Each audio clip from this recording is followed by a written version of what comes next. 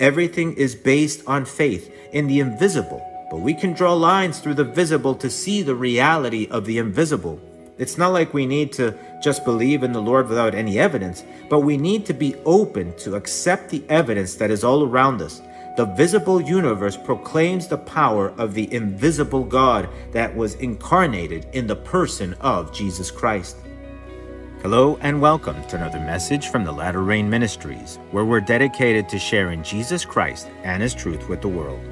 We'll be talking today that true faith causes change. There was a lot of doubt on who Jesus was while He was here on earth. There's been much doubt since then also. Even so-called believers in God doubt who Jesus Christ is and what His true identity consists of. Jesus is the Christ, the Messiah, and Almighty God. All the secrets of greatness and eternity can be found in Him.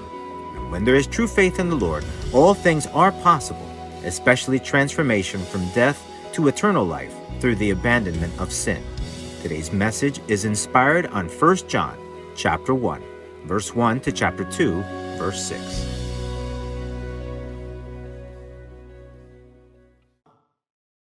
Let us go to the Lord in prayer together. Lord God, Heavenly Father, blessed Lord, hallowed and glorified be your name, Lord God. Heavenly Father, blessed are you for your goodness, for your mercy, for your grace, for not repaying us according to our sins, Lord God, but having grace on us, O Lord. Heavenly Father, in the name of Jesus, I pray for your continued forgiveness through your Son, Jesus Christ. I pray, Heavenly Father, that you may please have mercy on us. I pray for the forgiveness of my sins. I pray, Heavenly Father, in the name of Jesus humbly, for your anointing, that you may be able to speak to us through your Holy Spirit, through your word, Lord God. Help us to have, as always, open hearts and open minds, Lord God, to be able to receive, to accept, and to become one with your word. Blessed be your name, O Lord, now and always, and forever and ever. In Jesus' name, amen. Today's key passage can be found in the first epistle of John, chapter 1, verse 1 to chapter 2, verse 6. This is the word of the Lord. That which was from the beginning, which we have heard, which we have seen with our eyes, which we have looked upon, and our hands have handled, concerning the word of life. The life was manifested, and we have seen and bear witness and declare to you that eternal life, which was with the Father, and was manifested to us. That which we have seen and heard we declare to you, that you also may have fellowship with us. And truly our fellowship is with the Father and with His Son, Jesus Christ. And these things we write to you, that your joy may be full. This is the message which we have heard from Him and declare to you, that God is light, and in Him is no darkness at all. If we say that we have fellowship with Him and walk in darkness, we lie and do not practice the truth. But if we walk in the light as He is in the light, we have fellowship with one another, and the blood of Jesus Christ, His Son, cleanses us from all sin. If we say that we have no sin, we deceive ourselves, and the truth is not in us. If we confess our sins, He is faithful and just to forgive us our sins and to cleanse us from all unrighteousness. If we say that we have not sinned, we make Him a liar, and His word is not in us. My little children, these things I write to you, so that you may not sin. And if anyone sins, we have an advocate with the Father, Jesus Christ, the righteous. And He Himself is a propitiation for our sins, and not for ours only, but also for the whole world. Now by this we know that we know Him, if we keep His commandments. He who says, I know Him, and does not keep His commandments, is a liar, and the truth is not in him. But whoever keeps His word, truly the love of God is perfected in him. By this we know that we are in Him. He who says he abides in Him ought himself also to walk just as He walked. One of the main things that the Apostle John starts explaining in this passage is the reality of Jesus Christ. And this is crucial to everything in our faith. Jesus Christ is the foundation to all things. Not just Jesus Christ as a person, but Jesus Christ as the foundation for everything in the universe, as the God He is, as He is revealed in the fullness of the Scriptures. And this is an all or nothing proposition. Either the Lord is accepted as who he is in his entirety, or don't even bother accepting him at all as anything else. There is no room for half-faiths or incomplete beliefs. There is no room for the lukewarm according to the scriptures. And why does this have to be so? Because if you want to live forever and receive the eternal reward the Bible talks about, then the conditions that the Word of God puts forth must be met. The counsel of God through the scriptures is not an opinion or nice to-dos per se. It's the God of the universe telling us what needs to happen in our lives so that we can effectively enter his kingdom. And so faith in Christ is absolutely necessary, along with everything that accompanies that faith in him. Now, how do we know that Jesus is real? Everything is based on faith in the invisible, but we can draw lines through the visible to see the reality of the invisible. It's not like we need to just believe in the Lord without any evidence, but we need to be open to accept the evidence that is all around us. The visible universe proclaims the power of the invisible God that was incarnated in the person of Jesus Christ. Colossians chapter 1, verse 15 to 16 says, He, speaking of Jesus, is the image of the invisible God, the firstborn over all creation. For by him all things were created that are in heaven and that are on the earth, visible and invisible, whether thrones or dominions or principalities or powers. All things were created through him and for him. In Romans chapter 1, it says this concerning the Lord, For since the creation of the world, his invisible attributes are clearly seen, being understood by the things that are made, even his eternal power and Godhead, so that they are without excuse. And so Jesus Christ is this God that made all things, that everything was made through him. He is part of the plural God that the book of Genesis talks about in the ancient text that Moses wrote when describing the creation of this world. He talks about a God that is plural, that there is more than one person in the God he mentions. For it says, Then God said, Let us make man in our image, according to our likeness. So in our own language, there is an us with a capital U that is mentioned when this plural or multi-person God speaks among themselves. Jesus was in that us. And if he was in that us, then he was and is God. And as such, he is everything the Bible says he is. And everything in all of creation talks about him and about what he is capable of. It is truly a miracle that such a being took on our human form, and even more meaningful to us, became like us so he could take on our sins and pay for them on the cross. If you really think about what happened through the person of Jesus Christ, it is very difficult to understand just the sheer mechanics of the situation, if you will. And this is one of the greatest injustices of the world, that most people penalize God for humbling himself to the point he did, and doing everything he did because of his goodness, mercy, and grace. There is no greater injustice in the entire universe than looking down and penalizing someone like him for providing the greatest service to the same people that penalize him. That too is extremely hard to fathom. But his mercy is so great that he can even overlook such injustice committed as long as there is complete repentance and conversion to sin, starting by believing with all of our heart who he really is and accepting him as such, as the Lord God Almighty. In Hebrews chapter 12, verse 3, the Bible keeps explaining to us that not just this world, but the worlds, the universe, was framed by the word of God. For it says, By faith we understand that the worlds were framed by the word of God, so that the things which are seen were not made of things which are visible. This word of God that is mentioned in this passage is not just the utterance that came from the God speaking things into existence. It is the person of Jesus Christ. The Apostle John explains this very thing at the beginning of his gospel, where it says, In the beginning was the Word, and the Word was with God, and the Word was God. He was in the beginning with God. All things were made through him, and without him nothing was made that was made. In him was life, and the life was the light of men. The Apostle John's emphasis throughout his writings is mainly to explain and present evidence that Jesus Christ is who he said he is, and that he with others were witness to this truth. And John does so because, again, it is so critical to believe and accept Jesus Christ in the fullness of his person. That's why it is impossible to believe anything else like many people do. Many people consider him just a prophet or a good man or a son of God, as opposed to the only begotten Son of God. If he is not accepted as the Lord and God he is, anything else is just an insult. A person is coming extremely short in believing the greatest truth in the universe. Everything else is a lie or incomplete. Jesus Christ is God, the eternal God. He is the only one that has had contact with mankind. God the Father has never left his throne in heaven. He is immovable. Jesus Christ is the Lord in the Old Testament. When Elijah was in the mountain fleeing for his life, the Lord in his spirit form was there, where it says, "Then he," speaking of God, said, "Go out and stand on the mountain before the Lord." And behold, the Lord passed by, and a great and strong wind tore into the mountains and broke the rocks in pieces before the Lord.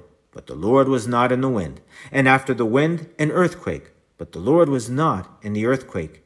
And after an earthquake, a fire. But the Lord was not in the fire. And after the fire, a still small voice. This same God that spoke to Elijah, where his mere passing by produced a great and strong wind that tore into the mountains, that broke the rocks into pieces, that caused an earthquake, that then caused a fire, and finally culminated in a still small voice, is the same Jesus Christ. This same passage gives us the indication that this Jesus could be an incredible force and a still small voice at any given time. And this same Jesus Christ turned into the person that the Apostle John wrote about in this passage, explaining to everyone that is willing to read and listen that Jesus Christ is the Lord and God that has been since the beginning of eternity. Now, as far as the person of Jesus Christ and his existence in time, there are secular writings that speak of him and about what happened to him, non-religious historical texts that mention Christ. Senator Tacitus, a Roman politician, as well as a very well-respected historian that did not have any special regard for the Lord, mentioned how the Christians were related to Christ and how he had suffered the ultimate penalty, talking about the cross during the reign of Tiberius at the hands of Pontius Pilate. And so there is a historical account of the Lord's existence while here on earth and how he even died, thereby matching the biblical account. Jesus was a real person, but what matters to us mostly is who he was and is in his entirety, God made into flesh, and the effect he has had on our history up to today. James Allen Francis wrote this about Jesus. He was born in an obscure village, the child of a peasant. He grew up in another village where he worked in a carpenter shop until he was 30.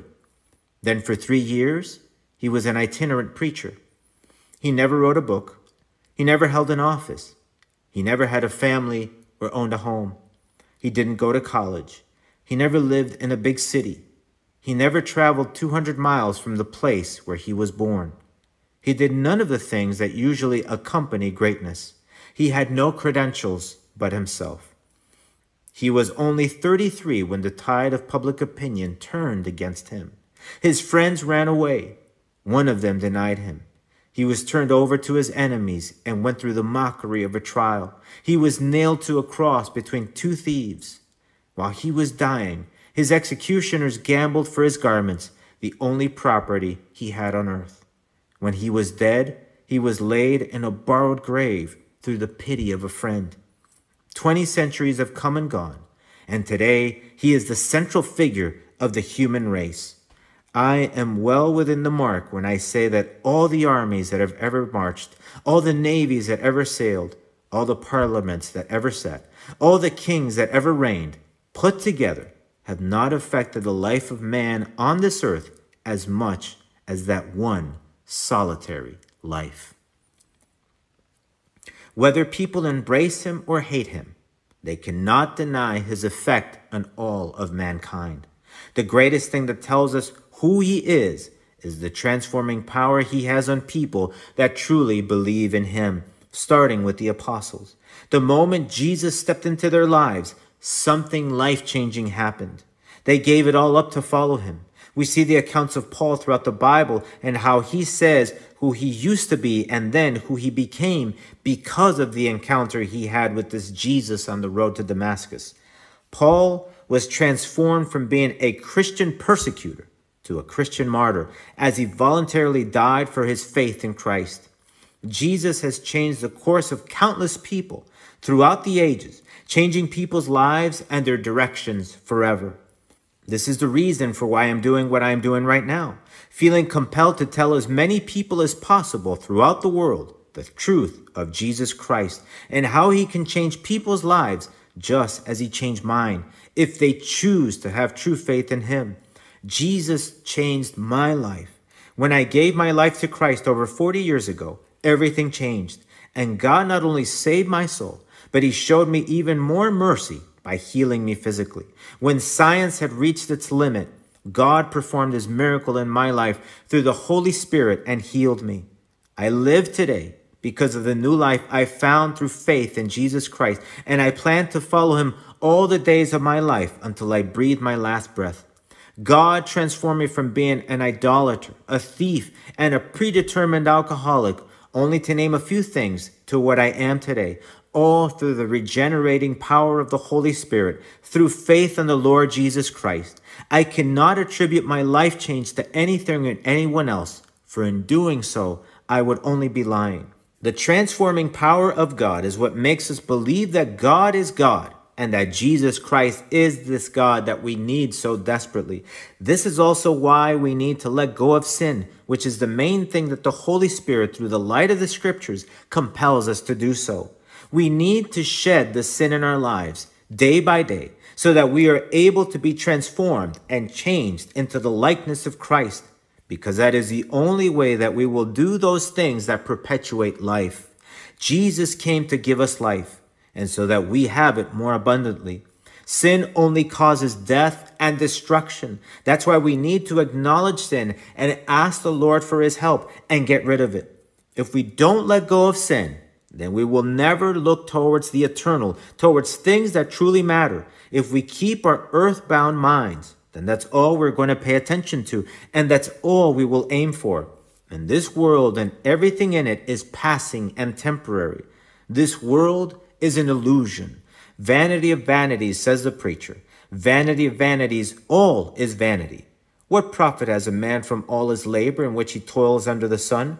One generation passes away, and another generation comes, but the earth abides forever. Everything that we see, even our own lives, will one day go away, and there is nothing we can do about it. But only Jesus Christ can give us true life, eternal life, and living for him is the only thing that can help us do things that can count towards eternity. Everything that we do for the Lord counts.